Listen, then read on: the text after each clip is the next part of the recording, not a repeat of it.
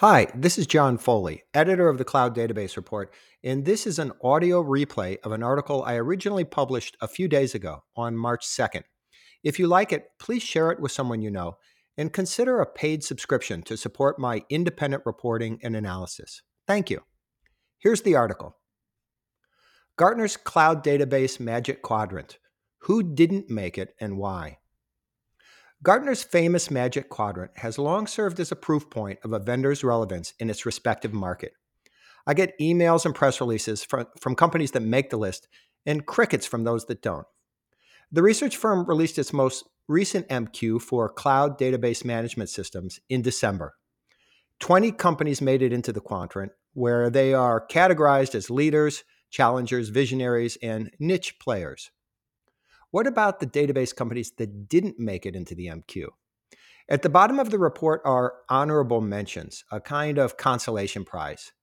In the most recent MQ, the honorable mentions are Crate.io, DataStax, EDB, Microfocus, MongoDB, Neo4j, Tencent, TigerGraph, Yellowbrick Data, and Yugabyte. I would note that the Cloud Database Report has its own list of top 20 cloud database vendors. There's some overlap and also some differences with Gartner's MQ. For example, DataStax, Neo4j, and Yugabyte are in the Cloud Database Report's top 20, but not the Gartner MQ. Conversely, the Gartner MQ includes Alibaba, Cloudera, Exasol, Huawei, and MarkLogic, none of which are among the Cloud Database Report top 20. I don't want to get into a tit for tat with Gartner. They do a good job of explaining who made it into the MQ, who didn't, and why. But following are a few of my observations on some of the key players not included in Gartner's Cloud Database MQ for 2021. No Magic Quadrant for these honorable mentions. First, DataStax. Per Gartner, DataStax declined to participate in its MQ analysis because it was still ramping up its cloud offering during the evaluation process. It's true that DataStax had a busy second half of 2021 with the announcement of a multi-region cloud capability, expanded API support, and a Cassandra on Kubernetes solution in VMware's marketplace. I would bet that DataStax will be ready for Gartner next time. Next, Microfocus. Similarly, Microfocus was not ready for prime time as its managed service on AWS called Vertica Accelerator was still in beta at the time, though it's now available. As it happens, I dropped Vertica Microfocus from the Cloud Database Report's top 20 this year due to its unclear market position.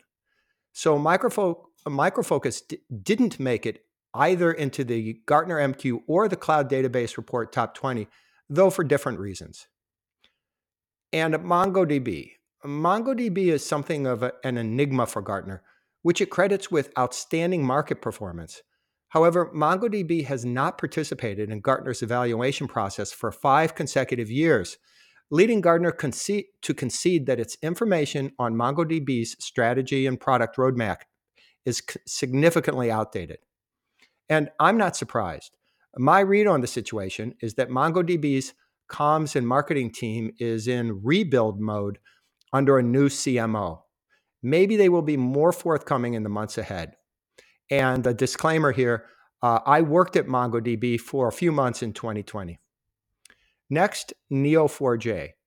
Neo4j failed to satisfy Gartner's Market Momentum Index, which takes into account inquiries about a vendor from Gartner's clients and the number of times a vendor is mentioned in peer reviews, among other things. Timing may have been a factor as well. In January of this year, just 1 month after Gartner published its report, Neo4j announced that 2021 was a banner year for customer success, community engagement, and funding. The graph database company secured $390 million in funding during 2021, and its customers include BMW, CNN, PepsiCo, and Pfizer. I would be surprised if Neo4j doesn't break into Gartner's quadrant next time. Next on my list is Yellowbrick. Likewise, Yellowbrick failed to impress Gartner with its market momentum, despite having secured $75 million in funding a month prior to Gartner's published report.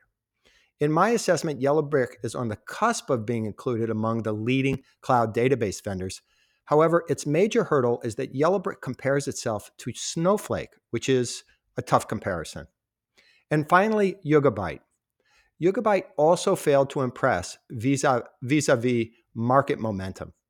That's surprising because when Yugabyte announced in October that it closed $188 million in Series C funding, it noted that more than 1,200 organizations had signed up for Yugabyte Cloud since it went into beta. And by the way, Yugabyte Cloud went GA last September. I would expect Yugabyte to make the cut with Gartner on the next go-round. So as you can see, a common theme is that new developments, things like cloud services availability, customer buzz, market momentum, etc., influence the rankings. And the competitive landscape is in constant flux, with fast movers rising and laggards falling. Which leads me to the observation that a once-a-year snapshot of the market is too static in this fast-paced market. The bottom line is that there will be winners and losers in the cloud database market. In fact, Gartner forecasts that cloud preference for data management will substantially reduce the vendor landscape by 2025.